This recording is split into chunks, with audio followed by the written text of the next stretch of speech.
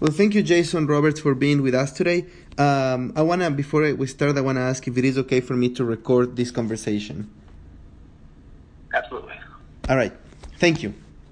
So, going back to the project, the Macon and the Akron project, I want to know, how is the problem presented to you when you get the phone call from these communities from these communities or these places?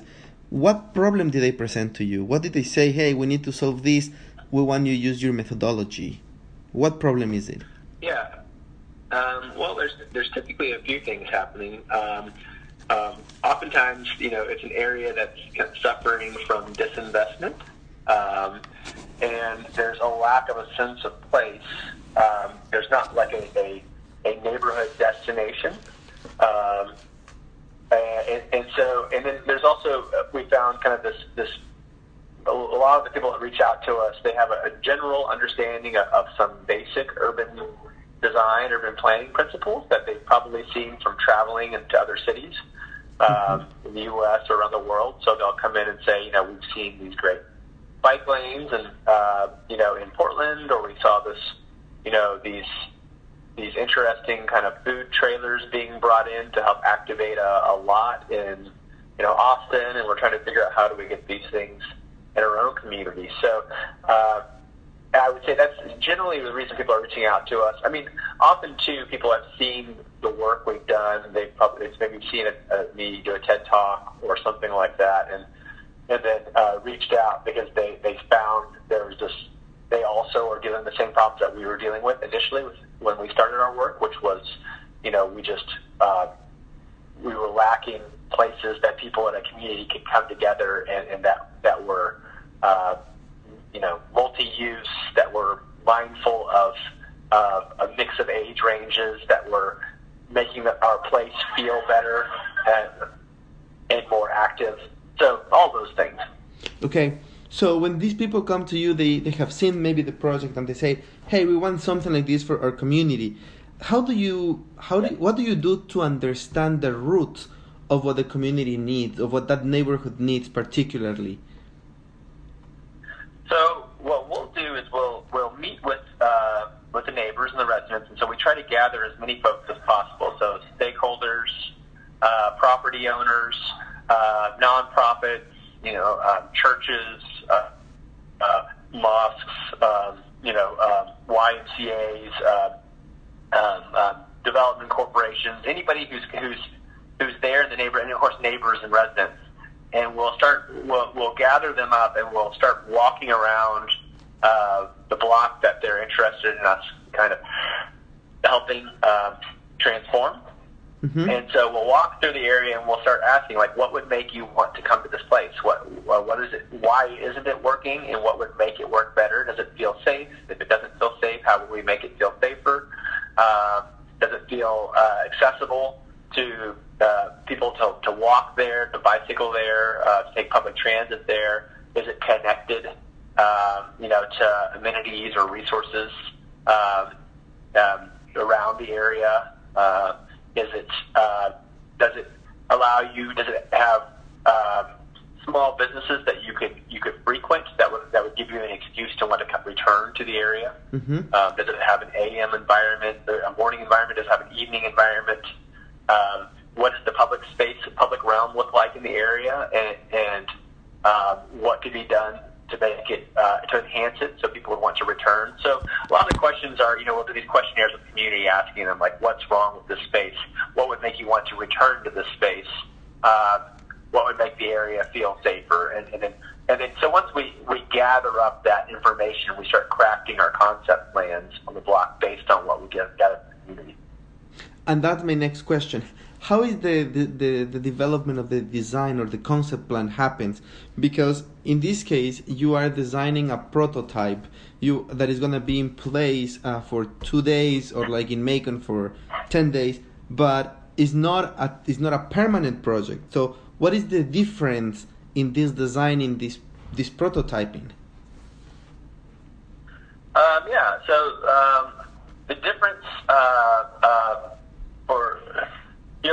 what your question is, why is it different than the permanent? Is that what you're saying? I'm sorry? I'm asking, how do you tackle the start of designing the concept plan for this project because it is a prototype? Yeah. Okay. So what we do is we're looking at the resources and the skill sets and the assets the community has. So if they'll come out and they're saying, you'll oftentimes hear community say, we wish we had a place like to gather and just get a cup of coffee in the morning. So it's like a cafe. And so, we'll put down on this list, okay, there's a desire for, a coffee shop or something similar.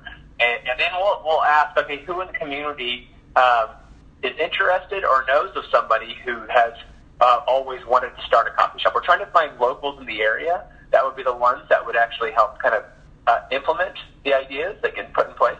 So the same thing if the community says, like, we wish we had, more landscaping in the area. So we'd ask, like, okay, where are the landscaping resources that exist in this community? So if you were talking to Akron, they would tell you, for example, Keep Akron Beautiful, which is a nonprofit that goes in and helps, like, do tree plantings and helps landscaping projects. So we would just catalog all of these resources. We'd catalog what people were saying they wanted to have, and we would basically line these things up, marry these resources and skill sets of the community together with the desire of what they're wishing to have manifested or created. So we could ask people, like, what's your skill set? And we might have people say, like, I'm a graphic designer, or somebody else would say, I do woodwork. And so we could pair up a graphic designer with a shop, or somebody who's interested in starting a shop. We'll also kind of catalog the empty buildings that exist in the spaces around the area and try to figure out, connect with the property owners and figure out a way to allow us access to those spaces temporarily to test out business ideas.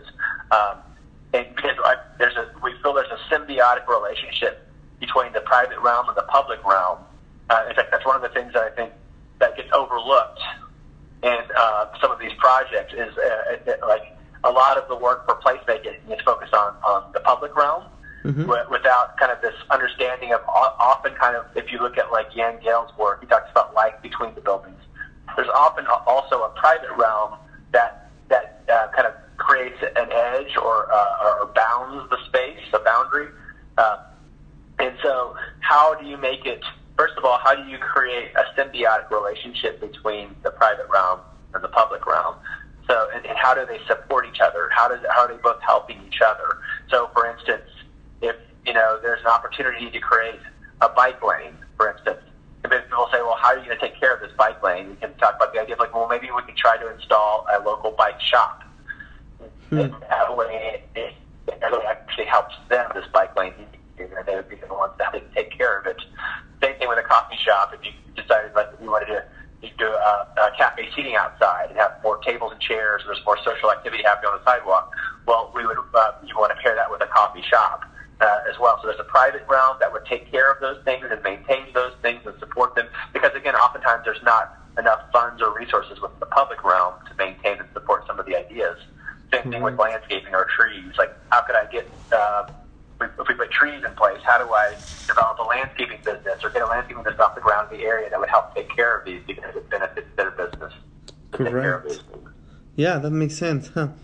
And when you are designing this, designing the Better Block phase, what are traditional features or like common features that you use, but that you wouldn't have used if this was a permanent project because it might be too risky to try them out or for whatever reason? What are like the different design features that you include because it is a prototype that you feel like, yeah, this will work, it will send the message? What features are these? Yeah.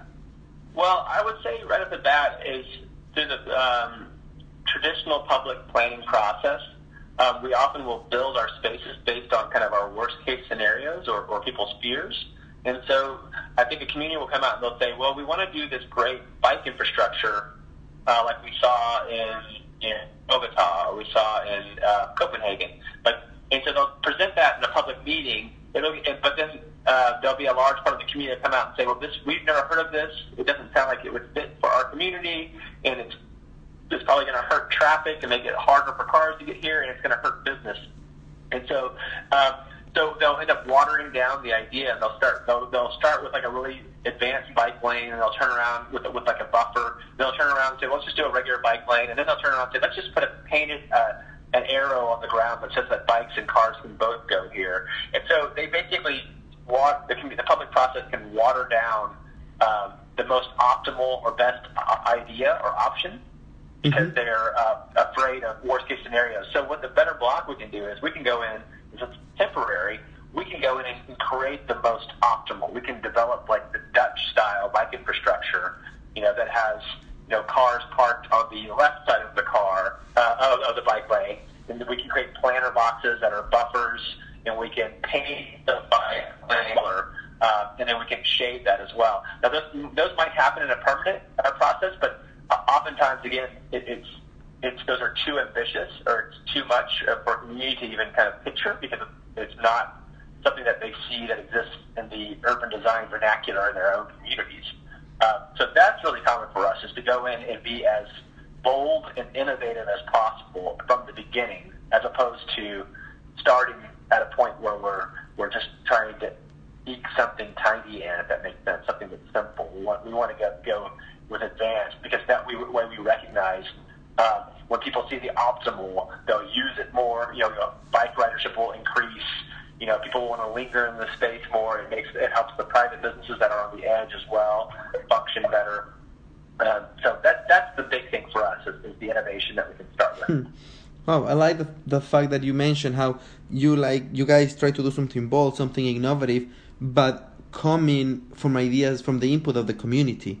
That sounds really powerful, empowering the community in the innovative design. I selected 5 different design features that you included in either in the North Hill or in the Macon project Better Blocks. And what I want to ask you is the service aspect of this. Is this physical structure, physical infrastructure, what is it bringing what is the service that is providing? And the first one is how about the buffer bike lanes, the bike lanes? What is the service that this physical aspect provides? Yeah, what type of bike lane? Just the buffered bike lane, you said? Yeah, in general, bike lanes. You guys put a lot of buffer bike lanes in your project. Yeah, so they do a couple of things depending on like the community, depending on the oftentimes if the roads are overbuilt, if they're built to extremely wide, kind of with the assumption of like a lot of cities will build their roads with the assumption that population will continue to grow, and then what's happened in some of these cities is they lose an industry, and so there's depopulation occurring. But they still have this really wide roadways that they have to figure out how we're going to take care of this because we don't have the tax revenue anymore. We don't have the population that's using these spaces, and so it costs us more to take care of them if there's potholes and what have you. And so bike infrastructure, right off the bat, is a good way to recapture that roadway and show how it can be transformed and minimize the car. That's kind of often kind of the force that's making people not want to be in the area because the streets are too fast. It also slows the streets, so cars will slow down in the area, and it creates more invitations for people to be out in the space. So it makes the sidewalks work better because it creates a buffer there. Whenever we put the parked cars on the left-hand side of the bike lane, it actually creates a buffer as well for the cyclists, so cyclists will ride it more. And then what I found, too, is these wide streets often will disconnect neighborhoods. You'll find that one neighborhood has that they, at one point in time, they've created a large road in between. It will divide the neighborhood, and people feel separated by the roadway. So whenever we start to thin that, we add bike infrastructure, it kind of restitches that neighborhood back together, and it brings them a little closer together, and makes the neighborhood feel connected again. So there's a few reasons why we like to do that, but those are probably the 3 major ones. Okay. How about when you have like open empty lots? You sometimes put some plazas for pedestrians and activities, and also you have this activity field sometimes where like you exercise, do yoga or something like that. Why having these 2 type of these plazas or activity fields? What's the purpose of having them? Well, so we found that that one of the major kind of the way cities were often kind of formed or began around a plaza or public realm. In fact, there's if you look at like the Spanish had developed something called the Law of the Indies when they would go in and they would start a city. they would go in and they would take these principles they found from urban design, urban planning that existed for 1,000 years, studying old Roman and Greek cities. And so they realized you needed to start with this public space, and then you do kind of develop this church or this municipal building that would be kind of on the backside of that. And so they would work these two things kind of in tandem, but that public realm was where they would actually start public markets. It's where everyone could come together and see each other, know each other as a community. It's where they would announce new laws and new rules. And then they'd start creating, along the edge of that plaza, or that public realm, they would create merchant buildings. And that way, once they got the merchant buildings going, they could create more tax revenue, and they could start developing the residences in the area. So, and you see that. It's kind of a classic urban design principle that exists. If you go to New Orleans, you'll see it with like Jackson Square, and then you'll see it flanked by this small merchant area, but then there's St. Louis Cathedral at the end of that. You'll see it if you go to Mexico City and the Zocalo, has that same form. It's just a classic form that you see. So we studied that. We realized, okay, these classic plazas, when they're built a certain way, they become the center points for the neighborhood to gather and to meet and to see each other. And that's where the young and the old and the new merchants can test out their ideas. So it's, I think it's incorporating a quality public space that people can come together as a community within the block that's kind of within walkable distance of their residences now. Interesting. You already mentioned something about the next question, but how about what's the reason of having pop-up businesses? So for pop-up businesses, the idea is how do we create? So we'll go in and again, I mentioned the symbiotic relationship between the public realm and the private realm, but we also found that to get people to come to an area, they often are looking for these services or products that they can kind of come to and use on a semi or regular basis. And so that's where we mentioned people saying they wish there was a coffee shop or a place to get a beer after work, which is basically just a watering hole. And most communities have these that people can go to and see their neighbors and see their friends. But then we realized, if you're creating a coffee shop, it really behooves you to develop other businesses that support that. So why don't you look at creating a bookstore next to that? And if you have a bookstore, you can look at creating a bike shop. And then once you start getting a collection of these, and we found like 3 to 5 roughly minimum, you start creating this sense of a district. You create this destination that gives people a reason to linger in the space. If you don't have those symbiotic businesses to kind of go with that space, people will only go to it briefly and then they'll move on. And so the pop-up business idea comes from the fact that we found that it's, people often want to start businesses, but it's the barrier to entry can feel too hard or too high, because they'll say, well, it's really expensive. I don't have the time. I have to get all these products. I'll have to get insurance and go through all the city permitting. So we found if we go together with a community and we say, well, let's just give people a chance to test their business idea out, because right now they're not starting it because of all of these fears, again, worst case scenarios, and the hurdles seem too high. But if we can get them to test the idea out just temporarily, oftentimes that's enough for them to be like, hey, this really worked. People actually wanted this. This was something that people came to regularly, and I could actually see this becoming permanent now. So it's a chance to get the community that lives in the area to test out these things. Because again, we also want the people, the residents in the neighborhood or close by, to be the ones that are the ones operating these spaces, because they have the vested interest of continuing to take care of the neighborhood and continuing to support any growth or development that happens in the community. Again, we're also trying to kind of address this idea of people saying with gentrification and people being displaced, how are we doing extreme placement? How are we taking the people that live in the neighborhood and using them to help activate the spaces and make the great places? So they're the ones that capture any kind of improvement, any wealth that gets generated. They're the ones that are capturing that because they have lived there and they have the vested interest in continuing to support it and take care of it. Very, very interesting approach towards gentrification. I liked it. How about the open air markets or the beer gardens that you guys have? Yeah, that really kind of came out of, again, that's the open air markets or the beer gardens. we talked about the coffee shop being kind of the daytime environment. We found that, when I was studying like in Germany, there was this kind of, for 300, 400 years, they've been developing beer gardens. And we found it's just this great way to use your outdoor spaces to gather people and to create that PM environment or the evening environment that can often be missing in a space.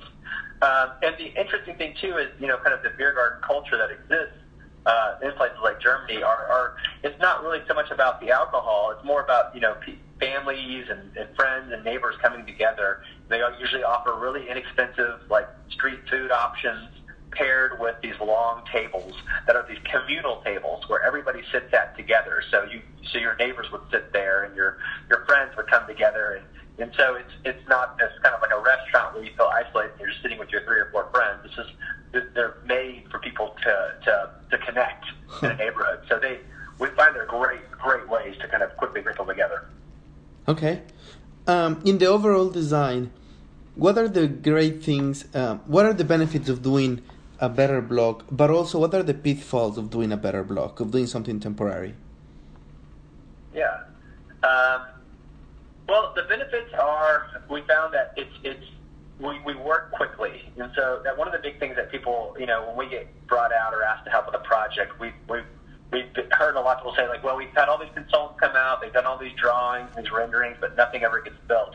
And so they're kind of frustrated. The nice thing is with the Better Block, we get to come back and say, well, actually, we're going to be back in, 90 days, and we're going to be, like, swinging hammers and painting. And oftentimes people aren't used to working that quickly and seeing this change and this transformation. I would say just this idea of us saying, like, people deserve a better day, a better place in 30 days, not 30 years. How do we bring the energy and time together of people and make a great place? The other advantage, I think, is because the existing public process or town halls can oftentimes be these forums for, like, people to be naysayers or just to say no to everything or be opposed to things. And the Better Block is a chance for people to say yes to things and to go in and test out ideas as opposed to just venting frustrations, which, again, I feel like city halls are often places people vent their frustrations. And the Better Block becomes another alternative that works with the city but gives people a chance to, like, well, show us what a great place looks like and how would you make it a great place, which is, again, it's a different way to have a conversation with it. The downside is, you'll probably hear this with the new interview, it's a lot of work, and people don't realize that even as a temporary project, it requires assembling a lot of people, a lot of resources in the neighborhood. It requires a lot of community engagement. It's hard to, like, when you're dealing with distances of 200, 400, 500 feet. You're trying to infill. It requires you to bring in a lot of things to bear, and communities are often, they're already struggling to make anything happen. So whenever you're trying to also have them bring as many resources to bear, it can become overwhelming. Yeah, wow. If you were called to do this project, but you would have to provide a final design that is going to be permanent, and you don't have the opportunity to do the Better Block, which is this testing temporary project, do you think that design will look different? There would be things that you guys wouldn't include because it's going to be you cannot test it? Absolutely. So the nice thing about the temporary is we don't come in and we don't make this is the way a great place should be. We will listen to the community and we design the space based on what they're telling you. So you're using the scientific method, right? As opposed to just basing your decisions on abstract ideas or concepts. We're coming in and saying, okay, this is the hypothesis. We think this is going to happen. So, and the community says this is what we need to make a better place. And we'll build, 5, 6, 7 different things in these spaces. And sometimes the things the community says that they think they definitely need don't actually work, or people don't use them. Right, or maybe they're not. There's something like the placement was wrong, or the way it's laid out is not compelling. And so the nice thing about the temporary is it gives us a chance to kind of be flexible and say, like, look, we thought this worked, it didn't work, so let's go now the next day and let's move some things around and try some new things, new ideas from what we're learning, how people really use these spaces. And so the nice thing is the permanent design or any permanent design will be based on kind of what really happens in space. Like some people might say, we need our benches over here, we put them on the benches over there, but people don't sit over there in one space. So then we'll think, okay, well maybe we should try to bring up food cart over here, and then if people will use the space, or maybe we say we need more shade trees over here to get it. Or maybe this is just the wrong place with these benches, so let's move them over to this other side of the block. And then we'll watch and see how people use them, and then we can gather that data and come back and be like, this is where they actually are. People will use the space whenever you use this way, but they won't use it when you put this in place. And you just mentioned something. How do you assess or evaluate after the Better Block happened what part of the designs work and which ones didn't work? Yeah, how do you evaluate that the design worked or not? Yeah, what we're doing is we're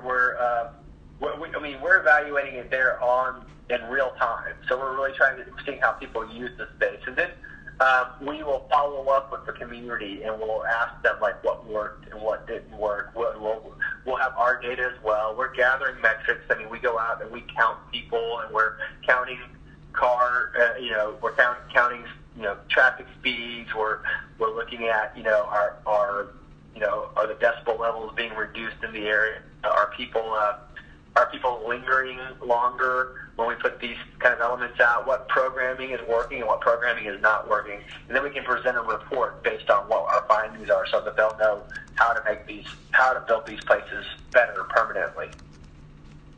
Okay. Let's go to the last part of the interview, which is a couple questions. How do you feel the city receives your the ideas before doing a Better Block? Is there any department of the city that is more prone than others? Is there any department of the city that has more reservations than others? And how do you overcome this? Yeah. I will say, so the fire department, police department, and transportation engineers are always the ones that are not big fans. And I'll say because fire department wants their fire trucks to be able to move to an area as fast as possible often, so they're a little nervous about the idea of transforming the streets. The police can often be worried about having too many people in a place because they feel like that's where problems are going to occur when people are there, so they can be, and that's kind of what can hurt your placemaking initiatives too, because what we want to do is we want to draw people into an area, and oftentimes police departments doing everything they can to have less people come to an area. And then lastly, transportation engineers, we found they're oftentimes more concerned with level of service for vehicles, for cars, and not so much for they're not making measurements based on how to get more people to use the space, how to get more people walking, more people bicycling. They're more concerned about vehicles moving in and out, uninhibited. So those are the three groups that we pretty much continually hear some kind of consternation from. They'll be often the ones that say, no, we don't want this, don't make this happen. And so we have to guide them to the process. And sometimes they're the ones that in the end too, they're just like, we don't think this worked. We're not big fans of this or something like that. Just because, again, it's disrupting.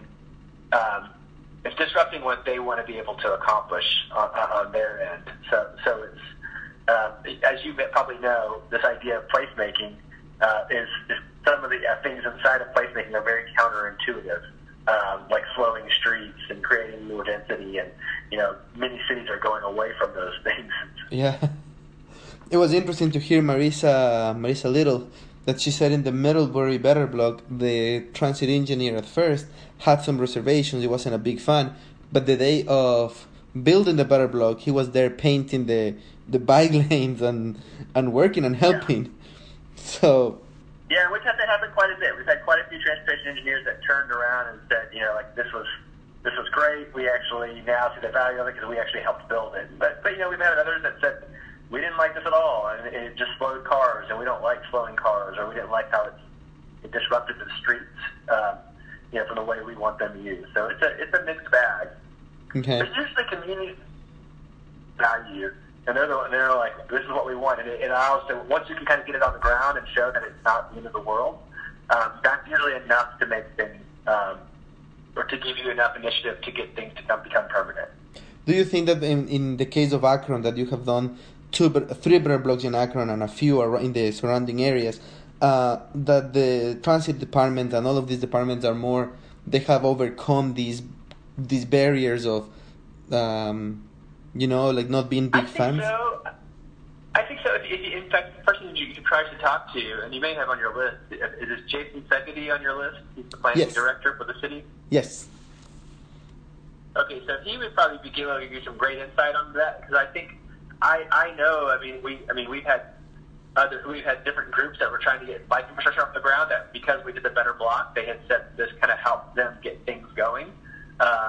So again, I think it's this idea of like, let's just try it out. It probably won't be the end of the world. Everyone's coming up with worst case scenarios. You put it on the ground, and people realize, oh, this actually isn't such a bad thing. And that's kind of nice. That's a chance for other departments to recognize, like, this is a chance for us to get a win in these areas.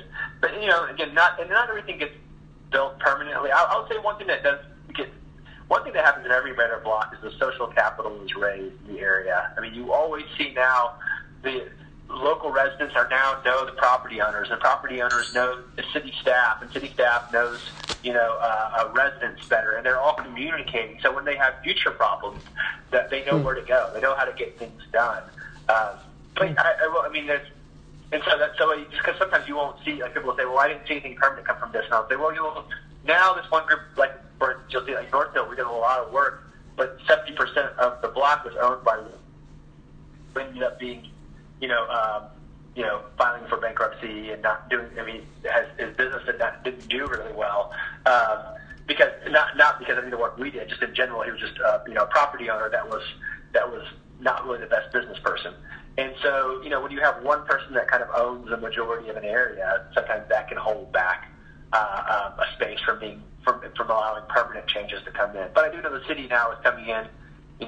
Kyle Kikuchi helped us put together a CDC or several CDCs in the area, so that way the communities can create associations to allow the changes we did temporarily in the Better Block to continue forward from this point on. Nice. My last question has to do with the afterwards, because the goal is to end in a permanent place where the community interacts and is a better community. So have you seen any changes, any tangible changes or outcomes that have come after the Better Block? I know one of them in North Hill, for example, is the Exchange House, that is like a private sector outcome. I don't know if you can tell me other ones or more about it, and also legislation, code, zoning. So 3 of those projects now have community development corporations, or CDCs, that were created.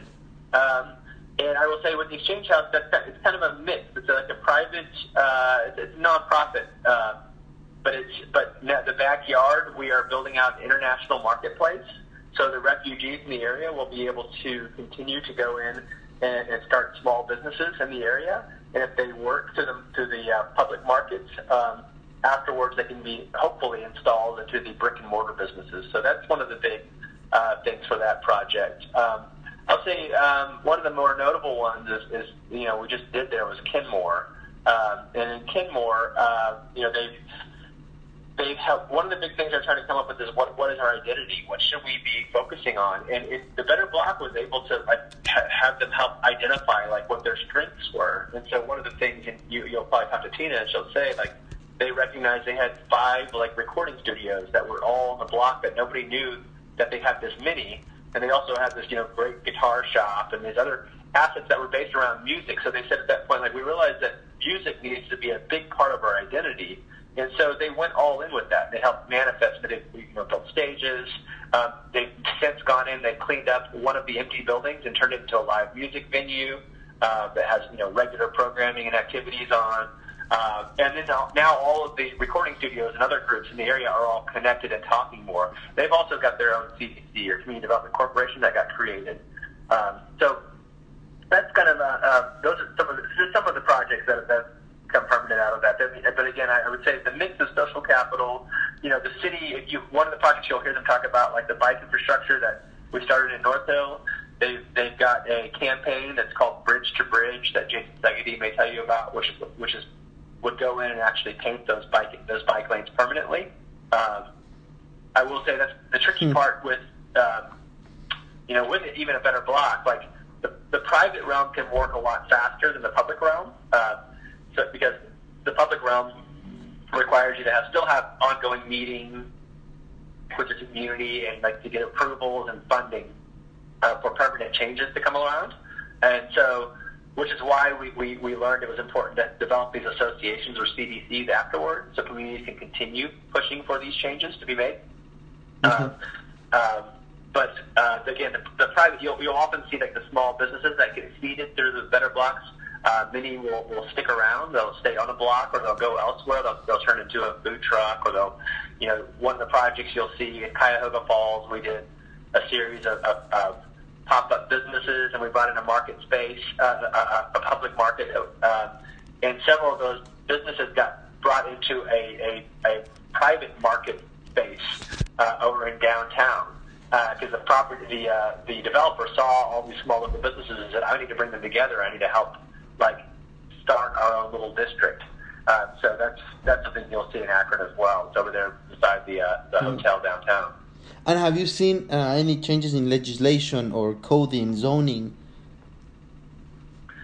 Let's see. That's a Jason Segedy question, actually. Whenever you're there to talk to him. I don't know if he's made any policy changes on their end, but he can tell you that definitively. I'm not quite sure. Okay. All right. Well, that was the part of the